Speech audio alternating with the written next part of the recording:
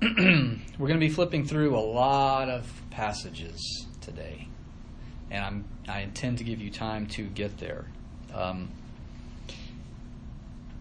This Sunday's lesson is based on our theme for this year.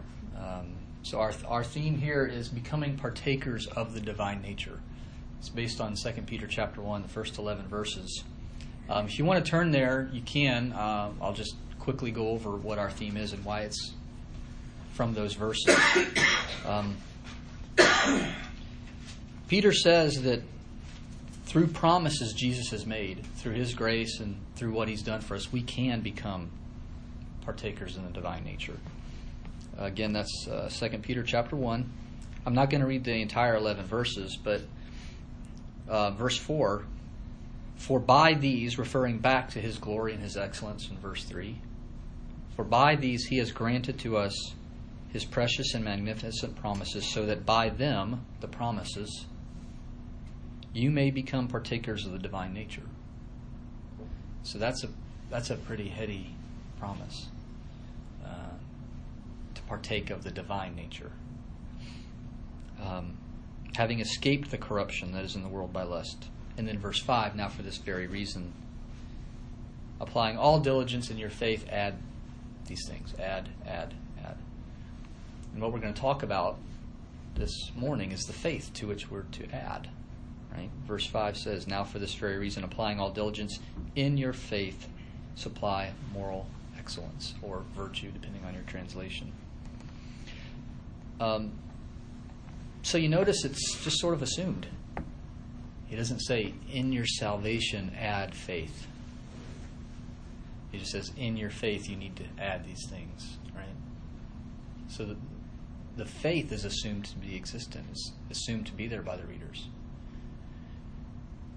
And maybe they need to grow in their faith, and we'll talk about that a little bit later. But what he's specifically saying is, in your faith, the faith that you have now, whatever you have now, you need to add these things to it. So there's three aspects of faith that I want to talk about this morning before we talk about what it is. One of those things is that it's foundational, right? The faith is there, and you're adding things to the faith. You're adding self-control, you're adding kindness, you're adding love, right? But the faith must be there.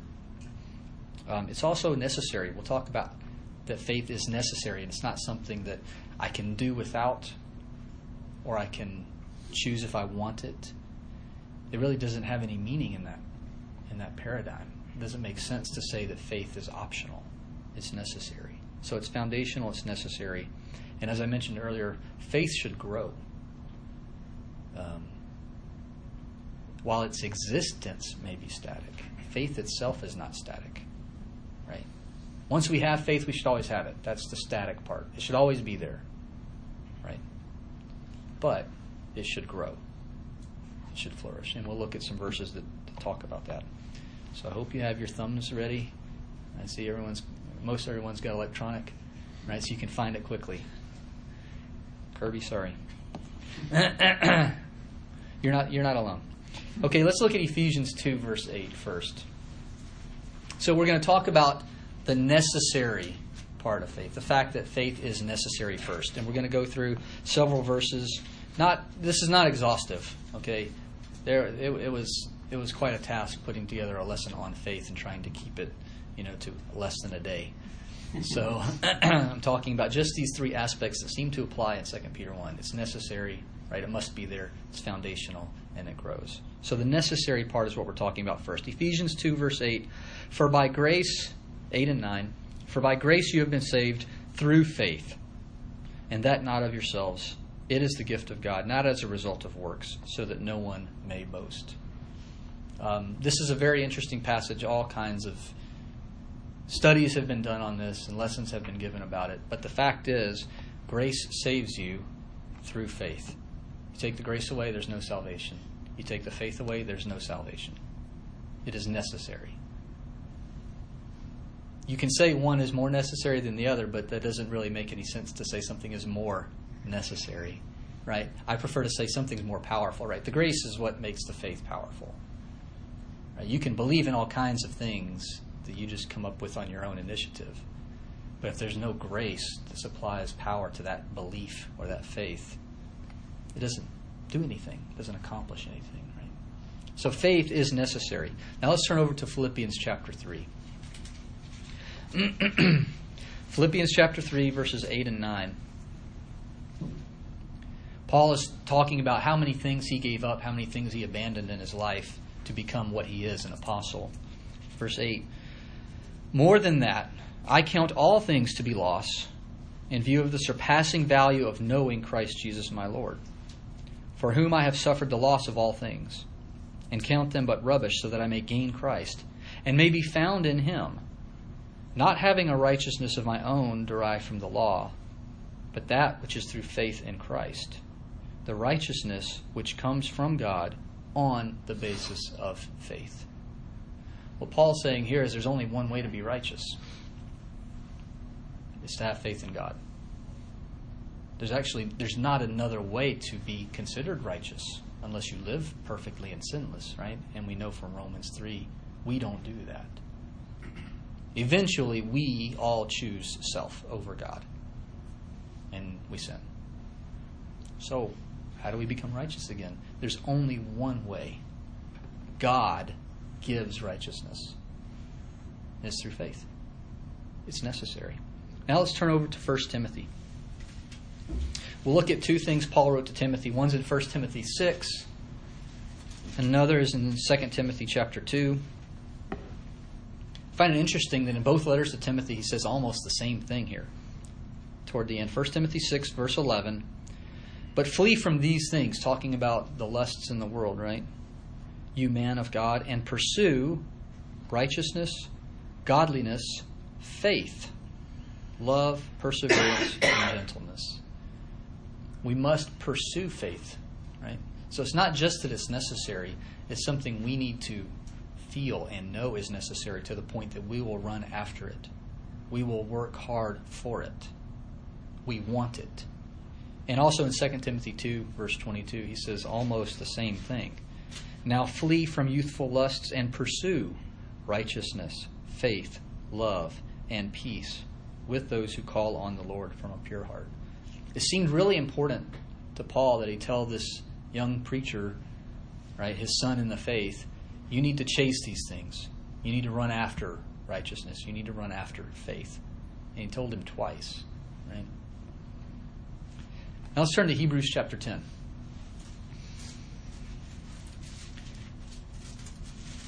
We had a reading earlier from Hebrews chapter 11.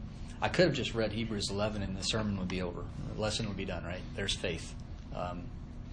But I want to have a little broader stroke. But the discussion on faith actually begins at the end of Hebrews chapter 10. If you look in verse 38,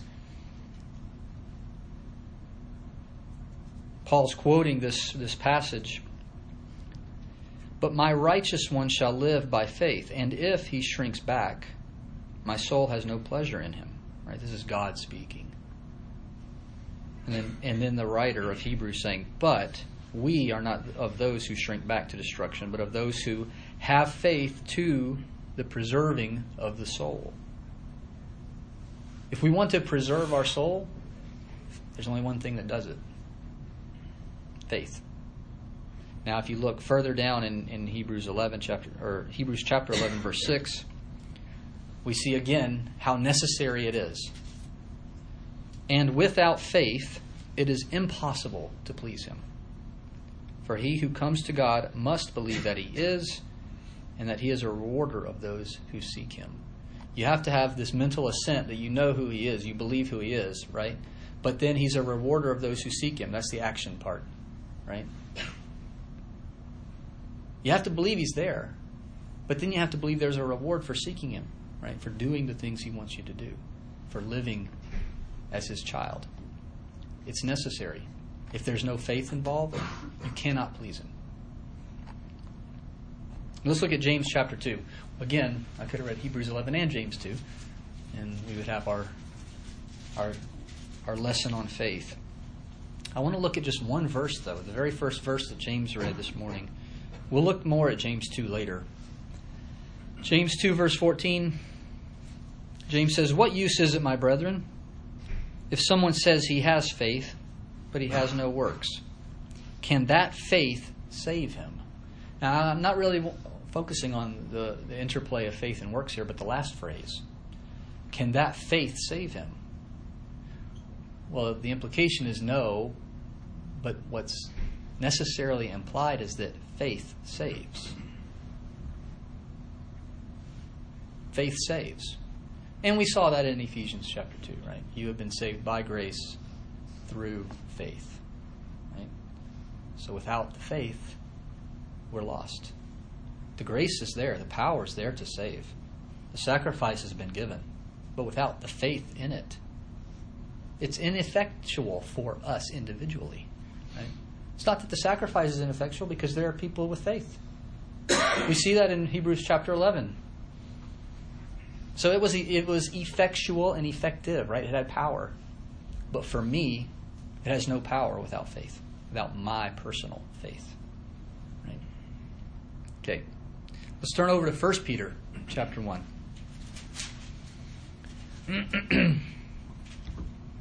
1 Peter chapter 1. Beginning in verse 3, Peter says, "Blessed be the God and Father of our Lord Jesus Christ, who according to his great mercy has caused us to be born again to a living hope through the resurrection of Jesus Christ from the dead, to obtain an inheritance which is imperishable and undefiled and will not fade away, reserved in heaven for you, who are protected by the power of God through faith, for a salvation ready to be revealed in the last time." We want to be protected by God. I mean, people pray for protection all the time. I pray for protection all the time. Different types of protection, right? There's physical protection. There's emotional, right? Protect me from sadness or anxiety, anger, right? We want to be protected by God. And Peter says here, we are protected by the power of God. How? Through faith. So without faith, his offered protection isn't even there for me. It's not available. I mean, it's available if I have faith. But if I abandon faith, if faith is, again, we haven't defined it, what faith is. We're just looking at descriptions right now. We'll talk about what it is in a little bit. But what we need to know is without faith, I'm not protected by the power of God for salvation ready to be revealed at the last time. It's necessary. Okay, the last verse for the necessary part. 1 John. 1 John chapter 5 and verse 4. We actually sang about this morning. 1 John 5 verse 4. "For whatever is born of God overcomes the world. And this is the victory that has overcome the world, our faith." We really could have ignored all the other verses and just read that, right? This is the victory for you, individually, personally, that overcomes the world is your faith. That's it. That's the only thing you have control over, right? You don't have control over the rest. You don't have control over the resurrection of Jesus. You don't have control over his death, right? These things were done for you. These things were necessary, right? But what you have control over for your personal victory over the world is your faith. It's necessary. Okay, it's related to necessary, but I think not quite the same. And here's the analogy I thought of. I know this is really kind of hokey, right? But it's like a roof on a house. Right? A roof is necessary for it to be a house, but it's not foundational. Right? You don't have the rest of the house built on the roof. It's built on the foundation. But without the roof, right, the house is kind of a waste. It might not get windy, but it's going to get wet inside there, right? So what we talked about first is that it's necessary, but it's not just necessary. It is foundational. It's at the base. It's at the root. Okay, and there are not as many verses here, only 4 or 5. So let's look in Romans chapter 10. Romans 10, verse 17. This is a passage I think many of us are familiar with. You can quote it many times. Paul says to the Christians in Rome, "So faith comes from hearing, and hearing by the word of Christ. In this instance, what I mean by foundational is like how early in salvation faith plays a role. Right? It is the result of hearing the gospel. It's a result of hearing the good news. We hear it, and faith, right, begins from that point. That's foundational, right? That's nascent. I mean, it's like the birth of salvation is beginning, right, with faith when you hear it. Also in Romans chapter 14. Just flip over a few pages or screens. Romans 14, verse 22. Paul says again to these Christians, the faith which you have as your own conviction before God. Happy is he who does not condemn himself in what he approves. But he who doubts is condemned if he eats, because his eating is not from faith. And whatever is not from faith is sin. Okay, in context, Paul's talking about brethren who believe they can eat meat sacrificed to idols and brethren who can't. And what he's saying is, right, idols are nothing. They don't really exist. We all know that, right? But knowledge puffs up, right? Paul says. He has this discussion in a couple of places, right? In this instance, in this section, what he's saying is, if you eat, make sure it's by faith. Because if it's not, it's sin. And if you don't eat out of faith, right? Because if you do it for some other reason, right, it's not driven by faith, it's sin. Right? That's foundational. The activities that you engage in on a daily basis have to come from faith. Right? They must. If it's not of faith, right? If I don't believe I'm living a life on it, daily, in a way that God approves of, right? That's sin. That's what he's saying here. That's foundational. It's the basis of your decisions. It's the basis of your life. Now let's look at 2 Corinthians chapter 5. 2 Corinthians chapter 5, verses 6 and 7. Paul says to the Corinthians, therefore, being always of good courage, and knowing that while we are at home in the body, we are absent from the Lord. And there's just sort of this intersected statement, right? Verse 7. For we walk by faith, not by sight. I'm really just taking that right out of a complete context, just to show how foundational it is, right? If we're in a dark room, right, we don't take a step. We feel around first. We might kick out with our feet, but that's not taking a step, right? Once you determine it's okay, then you take a step, right? Well, that's walking by sight, right? If you don't have light, you can't see, you're halting in your walk. Paul's saying we live, right? The way we live is by faith. It's the foundation, right? Okay. Galatians chapter 2 and verse 20.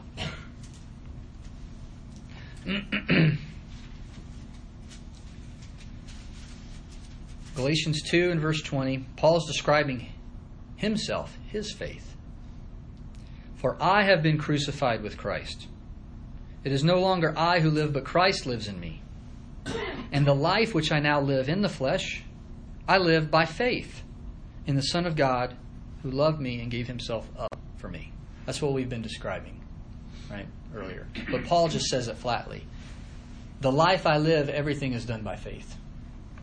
I don't have anything else to rely on to tell you why I do something or why I don't do something. It's always going to come back to faith. Right? Now that's convicting for me. Because I can say there's a lot of things I do on Sunday, right, that are because of faith. But what about Monday when I'm at work? Like, just if you just dropped into my life at 10:30 in the morning and you said, "Hey, Richard, why are you doing that?" Would I be able to say because of my faith? It could just be that I haven't thought it through, right? And I'm engaged in something innocent, right? But what this is saying is we need to think it through.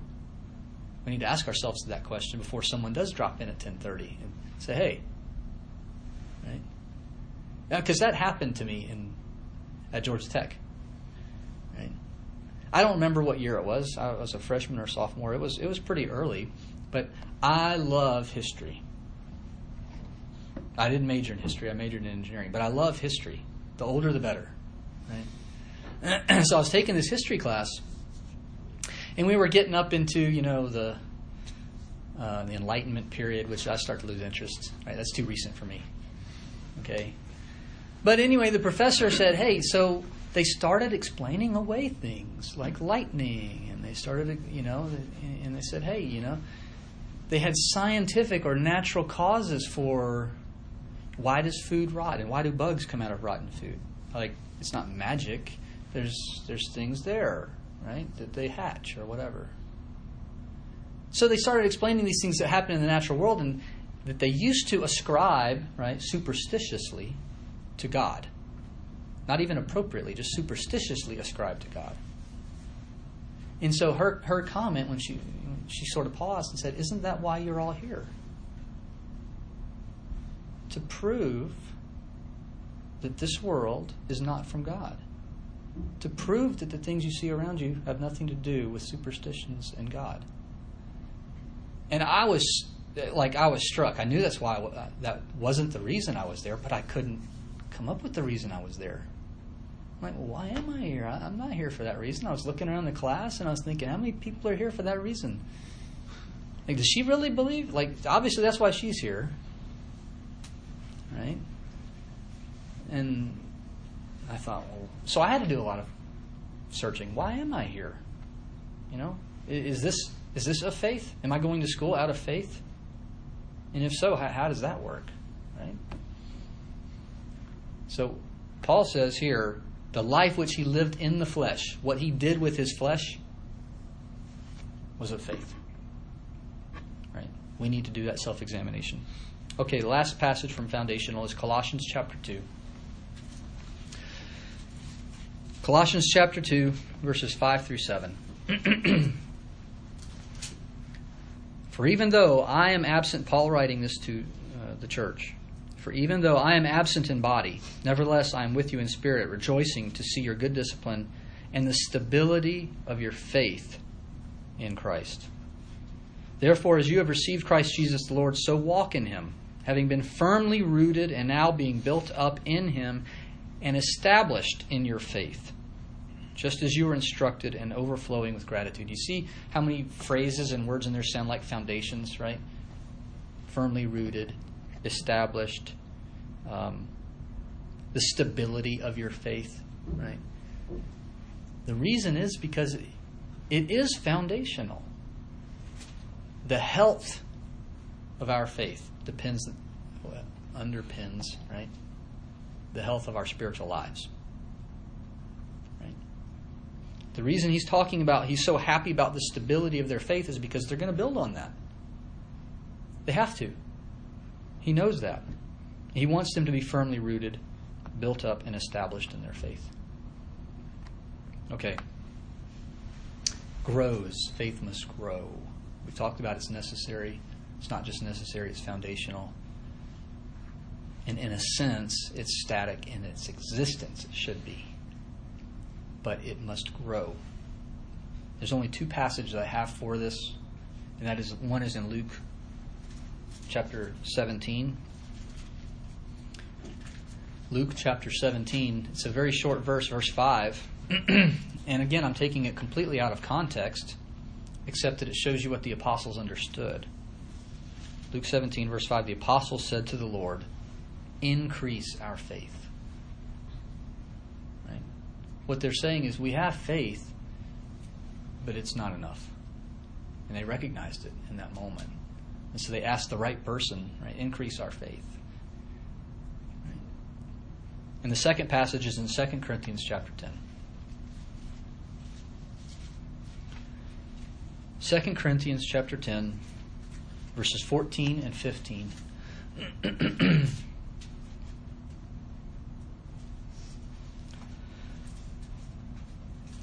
Paul says, he writes to the church in Corinth, for we are not overextending ourselves as if we did not reach to you.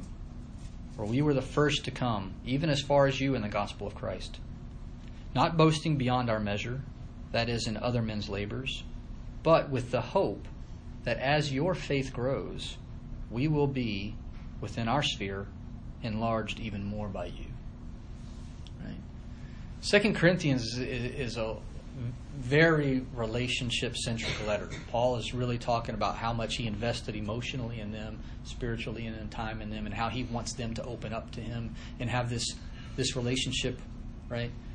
Here he's talking about that relationship, and he's saying one of the things that he was hoping for is that as their faith grew, right, we, Paul and those who helped him, would be enlarged by them, right, benefited by them. So he expects their faith to grow, right? Not that they would someday obtain faith or get faith. I hope one day you have faith. No, you have faith, and your faith should grow. Now, there are a couple of, colors or variations on this idea that I want to look at. One is that there seem to be magnitudes of faith, right? There must be if faith can grow. But let's look back in the Gospels again, Matthew chapter 8. So we've seen how faith is necessary. We've seen that faith is foundational. We've seen that it is expected, it's natural, that it should grow, right? But we need to understand, too, that because it does grow and can grow, that there are different magnitudes of it. And that's the best word I can come up with. I don't know if you would say strengths of faith. But Matthew chapter 8, verse 10. Now when Jesus heard this, again, I'm not reading the backstory for this. Now when Jesus heard this, right, what had been said, he marveled and said to those who were following, "Truly I say to you, I have not found such great faith with anyone in Israel." This Gentile had expressed a greater faith than anyone Jesus had experienced in Israel. Well, that means there's different magnitudes of faith, right? Jesus flat out said it. This is the greatest faith I've seen, right? It outstrips Israel. Okay? Look also in Mark chapter 4, verse 40. Mark chapter 4, verse 40. And he said to them, "Why are you afraid? Do you still have no faith?" Right? So what this implies is that Jesus expects some faith to be present in these people. And he says because of their fear or lack of understanding or whatever, right? It's evidence they actually don't have faith. Right? They're not expressing their faith. Right? Maybe they just have belief. Right? We talked about earlier how that's not faith. Right? There's the understanding of who God is, right? Belief. And then there's understanding that he rewards those who seek him. That's faith. Right? Apparently, maybe these guys just had belief. They didn't have the seeking part. All right, let's look also in Luke chapter 17. We just looked at 17 verse 5. That shows how faith grows, right? The apostles said to the Lord, "Increase our faith," in Luke 17:5. The response, Jesus' response in Luke 17:6, and the Lord said, "If you had faith like a mustard seed, you would say to this mulberry tree, be uprooted and be planted in the sea, and it would obey you." Right? Again, Jesus implying that there are different magnitudes, saying that the magnitude of faith that you have is smaller than a mustard seed.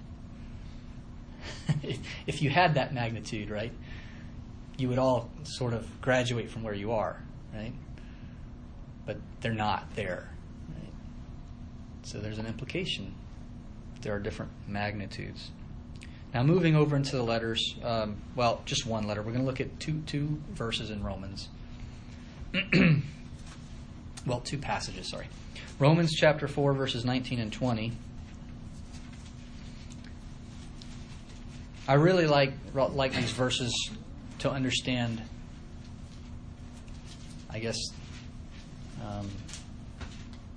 how faith can change, right? In bad ways and good ways.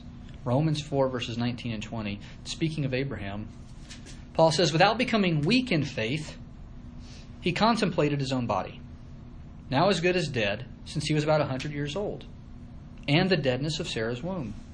And yet, with respect to the promise of God, he did not waver in unbelief, but grew strong in faith, giving glory to God. So here's a moment in life where Paul says Abraham could have gone one of two ways.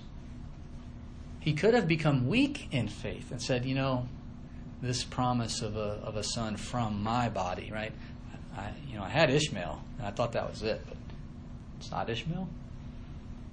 Right? That could have been a very faith-weakening moment, not because of what God told him, but because of how he reacted to what God told him, right? That's what Paul's saying. It doesn't say, and God didn't make him weak in faith. It says, without becoming weak in faith, right? It's up to me. Abraham chooses to become weak in faith or strong in faith. He chose to become strong in faith. Looking at his 100-year-old body and saying, you know what? I'm going to have a son. That's growing in faith. Right? And then also in Romans chapter 12, Romans chapter 12, verse 3. This is Paul describing the different, I won't get into the context. Let's look at just what he says in verse 3. For through the grace given to me, I say to everyone among you, not to think more highly of himself than he ought to think, but to think so as to have sound judgment, as God has allotted to each a measure of faith. And the reason I didn't want to get into the context is because I just want to look at that last phrase, right? Paul seems to indicate here that in our current lives, right, God has allotted each some faith, right? Now, whether that means we have absolutely no input and no play in that, right, that's a different discussion. I think the passages we've looked at, especially with Abraham, we do play a role, right? Our faith grows by our decisions or not. However, Paul says God has allotted to each a measure of faith. What does that mean? Well, it certainly doesn't mean that our faith doesn't grow. If he allots me, right, well, I don't know what's smaller than a mustard seed, like a particle of dust.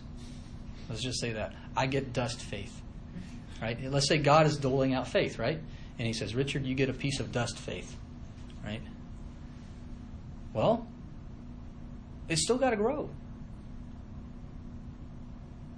It doesn't matter what he allotted to me and whether I'm happy about that or I'm sad about that. What matters is I grow that faith. Right? So there are different magnitudes of faith, right? And it's really, as we read earlier, it's a very personal thing, right? I can't have faith for you. You can't have faith for me. So this is one of those look in the mirror kind of lessons, right? Whatever your faith is, are you growing it?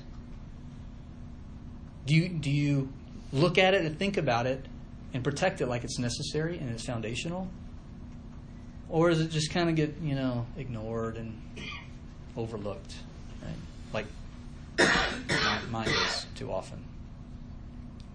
Okay, the last aspect of this sort of magnitude, growth kind of thing is that faith can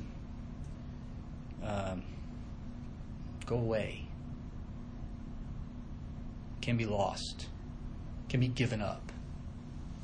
Okay, one interesting verse is or a couple of verses in Luke 22, verses 31 and 32.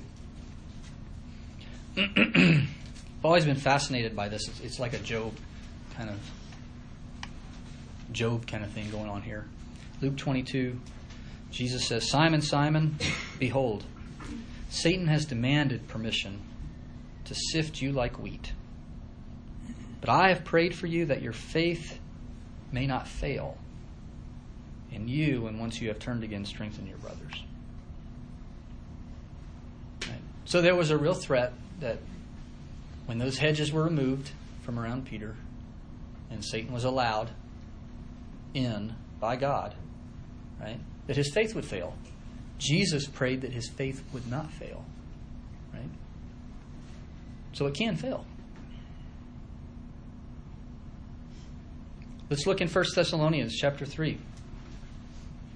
If you remember, Paul didn't get to spend much time at Thessalonica. When he came into the city and he was preaching and teaching, and these other Jews who didn't like what he was teaching came and ran him out. He hadn't been there for very long, and he writes this letter in 1 Thessalonians, the letter of 1 Thessalonians, saying, I've really been anxious, not in a sinful way, right, but worried about your faith, right? I wanted to find out how you were. 1 Thessalonians chapter 3, beginning in verse 5, Paul says, "For this reason, when I can endure it no longer, I also sent to find out about your faith, for fear that the tempter might have tempted you, and our labor would be in vain. But now that Timothy has come to us from you and has brought us good news of your faith and love, and that you always think kindly of us, longing to see us just as we also long to see you, for this reason, brethren, in all our distress and affliction, we were comforted about you through your faith. For now we really live if you stand firm in the Lord. For what thanks can we render to God for you in return for all the joy with which we rejoice before our God on your account, as we night and day keep praying most earnestly that we may see your face and may complete what is lacking in your faith." His concern wasn't, oh man, I hope they're not, sick. I mean, that might have been a concern, like I hope people don't get sick, right? Or I hope they're warm. That this rain isn't getting to them, right? All of those things could be types of concern. But what prompted him to write, what he couldn't endure any longer, was knowing the state of their faith, right? And he says it in verse 5, that the tempter might have tempted you, right? And our labor would be in vain. Right? To find out their faith didn't exist, was gone. They had abandoned it, right? Because of the tempter. Then their labor would have been in vain. Also to the Thessalonians, but in 2 Thessalonians chapter 1. 2 Thessalonians 1, verse 4. Again, I'm cutting right into the context. "Therefore, we ourselves speak proudly of you among the churches of God for your perseverance and faith in the midst of all your persecutions and afflictions which you endure." Indicating that it's their decision to maintain their faith or to abandon their faith in the midst of persecution. And Paul's using the Thessalonians, right, as a talking point. Hey, you haven't gone through what the Thessalonians are going through. Let me tell you. Right? That's what he says. We speak proudly of you among the churches of God. Because your faith, you're holding on to your faith. Right? Necessary inference. They could abandon it. Okay, last passage here, 1 Timothy chapter 1. 1 Timothy chapter 1, verses 18 and 19. Paul writing to Timothy, "This command I entrust to you, Timothy, my son, in accordance with the prophecies previously made concerning you, that by them you fight the good fight, keeping faith and a good conscience, which some have rejected and suffered shipwreck in regard to their faith." Right? So, again, not getting into details, but just seeing what is stated. There were people who had suffered shipwreck in regard to their faith. Right? It hit a rock and it sank. And to take the analogy a little bit further, and I don't think too far, many shipwrecks are now markers for people to avoid. Right? They see the mast or they see something sticking up out of the water and like, oh yeah, that's a shipwreck. Same thing happens with faith. Right? There are people whose faith are shipwreck markers to say, don't go down that path. Don't go into those waters. And that's a very sad, sad thing. Right? Now, by God's grace, as long as they're alive, right, that can be remedied, that can be resolved. But here, these people had suffered shipwreck. The state they were in was a shipwrecked faith. Didn't work. Okay, so we've looked at faith. We've looked at all these parameters, these types, these ways that you can describe faith. It's necessary, it's foundational, it should grow. And the fact that it should grow implies that there are different magnitudes and levels of faith that people have. Right? So what is faith? Let's turn back to James 2. I think this will help us. I'm not going to go to the faith as how it's defined or described in Hebrews 1. I want to know practically. Practically, what is it? James 2, I want to read the first and last verses of what James read this morning. Let's look in verse 14 and then verse 26. James says in chapter 2, verse 14, "What use is it, my brethren, if someone says he has faith, but he has no works? Can that faith save him?" Drop down to verse 26. "For just as the body without the spirit is dead, so also faith without works is dead." I'm going to define it this way. A living, saving faith is a trust in God to such an extent that it leads one to act on it and only it. You trust God so much that what He says and what pleases Him are the only things you're going to act on. They're going to be the basis for every single decision you make. That's the faith of James 2. Doesn't do any good for you to feel sorry for somebody. Right? Oh, my faith makes me heart sore for this person. Right?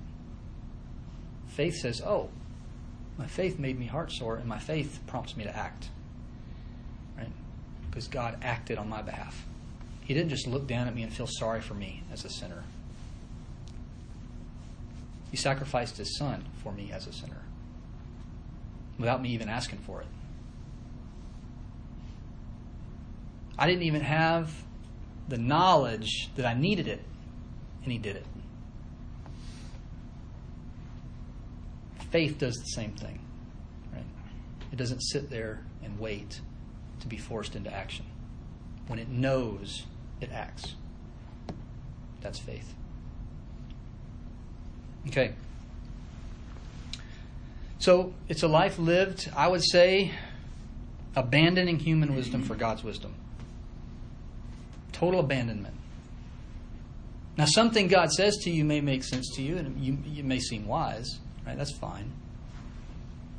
But when the two conflict, right, you abandon man's wisdom wholly for God's wisdom.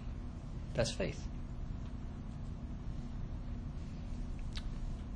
So as we noticed earlier, it's supposed to grow. And I'm just going to use this as an example. We start out in baptism, right? The act of faith by which we know we receive forgiveness. Right? We don't do that because some guy thought it was a good idea. Hey, you know what? Let's all dunk ourselves in water, and it's kind of like taking a bath. So we're washing away sins, right? I mean, human wisdom, right, could come up with all kinds of things. We don't do it because we're submitting to human wisdom, right? That's the first act of a saving faith. God said, do this. I want forgiveness. I'm going to do this. Right? That's where it starts, right? And then that faith grows. We start to look at more things. We maintain that same trust throughout our lives. Every single thing I discover that God wants me to do, I'm going to do. Right? That's the attitude. That's the foundational faith. It doesn't mean you know everything He wants you to do. It doesn't mean you understand everything He tells you not to do. Right? But it says, when I know, I'm going to do and not do. That's the faith that starts and grows and is always there. The same faith that led us to be baptized is the faith that grows to submit to each other as Christians, to love our enemies, to act like Jesus in the best and worst of times. It's a growing faith, but it's the same faith. It's just gotten stronger. That faith is necessary for the rest of 2 Peter 1 to be of any value. Think about it. What good is virtue and self-control and knowledge and perseverance without an active trust in God to direct those things? Well, I've got self-control. Well, didn't Paul mention something about false religion and self-control? Don't eat, don't touch, right? Don't marry. Looks like religion. Paul says it's misdirected self-control. God tells us how to direct that self-control. So that's why the faith must exist for all the rest of those things in 2 Peter 1 to matter.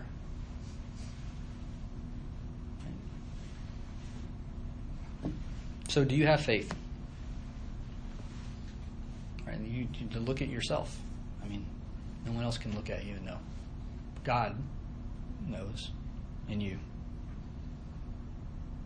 Do you trust Jesus to such an extent that you would choose His wisdom and make His choices over your own when it comes down to it? It's a scary thing to say, I want to do this. Jesus wants something else. I'm going to go this way. Sometimes it's not scary. Sometimes they line up. But when they don't, it becomes scary. But if you have the understanding that His decisions for you and His choices for you are for your good and for your salvation, it becomes less scary. In fact, it becomes freeing. I'm glad He chose this for me because I didn't know what to do. Will you accept that that trust has to grow? And are you going to guard it against shipwreck? It's valuable. You need to grow it and protect it. Stay away from the shipwrecks. Don't go down the same path. Your faith in Jesus is the victory that has overcome the world. So if your faith isn't what it should be, right, do something about that today. We're going to sing a song of invitation. It's designed and it's placed in this time so that you can think about your position and your state before God and where your faith is. These are the people among whom, right, you can talk about these things and it will have meaning. Out in the world, it doesn't have any meaning to those people. So avail yourself of this opportunity if you need to talk about strengthening your faith, growing in your faith, or reestablishing your faith, as the case may be. Let's stand and sing at this time.